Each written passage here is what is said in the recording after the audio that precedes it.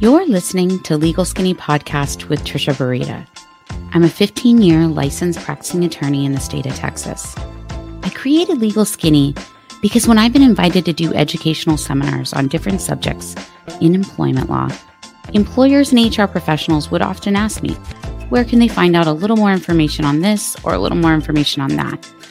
Look, I get it. There's a lot of resources out there, but sometimes it's confusing and people are so busy. Sometimes people have only 30 or 15 or maybe even 5 minutes in their day to devote to learning something new. On this podcast, you'll hear me have discussions and interviews on topics relevant to employers. Disclaimer though, Legal Skinny is for entertainment and informational purposes only, not meant to provide legal advice and doesn't create an attorney-client relationship. Also remember, laws change or they differ by jurisdiction.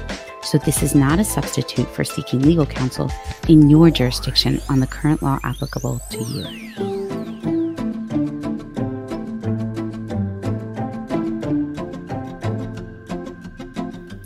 Welcome to the Legal Skinny Podcast.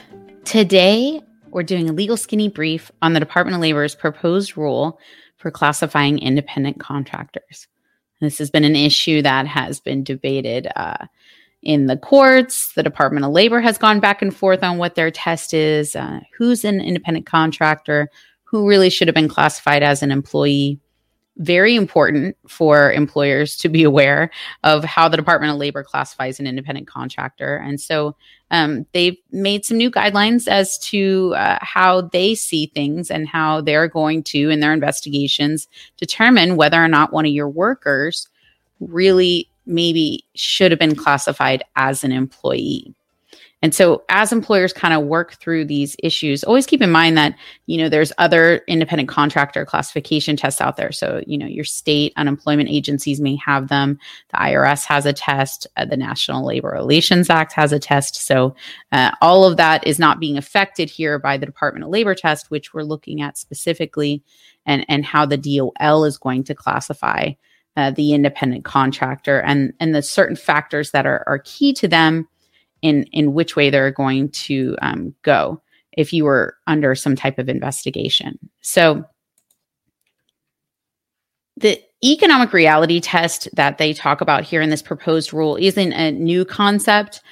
What we're seeing that's new in the proposed rule is the Department of Labor identifying what they find to be the key factors, right? So there's been, around 7 or so factors that have been put out there before, debated by the courts as to which one they find to be more important. And that's in the reasoning of the proposed rule. The Department of Labor says, look, all this confusion is leading to employers making, misclassifying individuals, not paying them overtime, not properly getting their wages correct. And therefore, we're doing this clarification in this proposed rule, which specifically, they're calling, of course, the economic reality test and looking at whether or not the worker's status as an FLSA employee or independent contractor under this analysis is a worker that's more in business for themselves, for himself or herself, which would be an independent contractor, or they economically dependent on a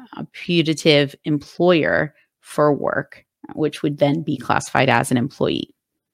Under the proposed rule, the Department of Labor says, look, the two factors, the core factors that we think are important in determining if a worker is economically dependent on someone else's business or if they're in business for himself or herself, are going to be the worker's control over their work or the profit and loss. So let's break those two down. They've now, highlighted, this is it. These are going to be, not the totally defining terms, but they're going to give more weight and credence to these two factors when they do an investigation and an analysis of whether or not a worker really should have been properly classified as an employee versus an independent contractor.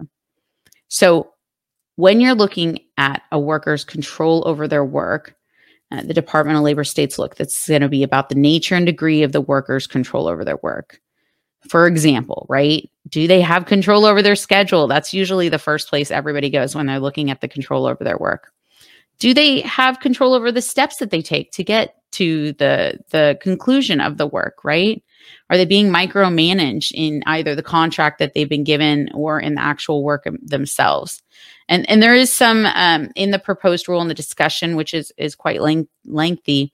The Department of Labor notes, which they've noted many times before, that the actual practice that's going on between the worker and the employer is going to hold more weight than a contract may necessarily define actually what's going on between them and whether the classification occurred properly. So, in no more words, they're basically saying, look, if you have a contract, that doesn't mean that you're going to be able to contract the person as an independent contractor and avoid a classification issue with us.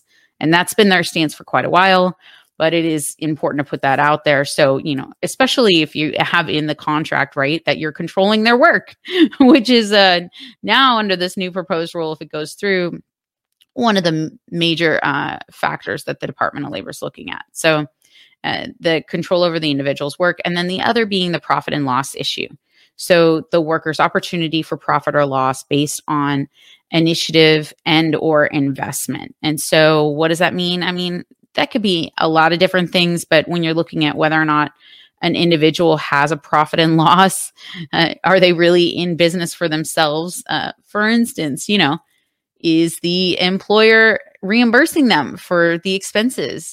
That's an employee issue. That's usually something you're doing with employees where you reimburse them, for gas or maybe use of their cell phone or those types of things. Whereas with an independent contractor, the Department of Labor is looking and expecting that the individual that's truly an independent contractor in business for himself and herself is going to be able to show, hey, I said I do this job for this amount of money. The expenses ended up being, this, and, I showed a loss for that job, or, I showed a profit for that job, but that the expenses were my own. And so that's kind of what they're looking at. And they're finding that those are two of the major factors. That's what they're going to give the most weight to. They also did say, hey, look, there's three other factors that are being highlighted from on our end as guideposts in the analysis, which would be the amount of skill required for the work. Of course, it's usually expected that an independent contractor knows how to do the work that they're being contracted to do. There isn't a lot of training about the skill issue. And so I think that's kind of what they're talking about in that area. The other would be the degree of permanence of the working relationship between the worker and the potential employer. Usually you see an independent contractor, working in a project basis or on defined terms limiting how long they'll be working for them. So an independent contractor that doesn't work for anybody else, only works for the employer for 10 years, that's a pretty permanent relationship.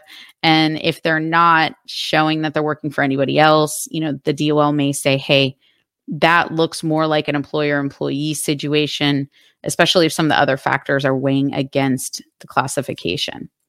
And then finally, whether the work is part of an integrated unit of production. So if the employer business is not able to function without the independent contractor because the worker's so integral to the work that it wouldn't actually, the business wouldn't survive, then that's been credited by not just the Department of Labor, but other analysis on independent contractor versus employee, that when the worker's so integral that they may then be an employee versus being an independent contractor. The Department of Labor is allowing comments to be submitted through October 26, 2020. So that is the legal skinny on the brief. Department of Labor proposed rule classifying independent contractor.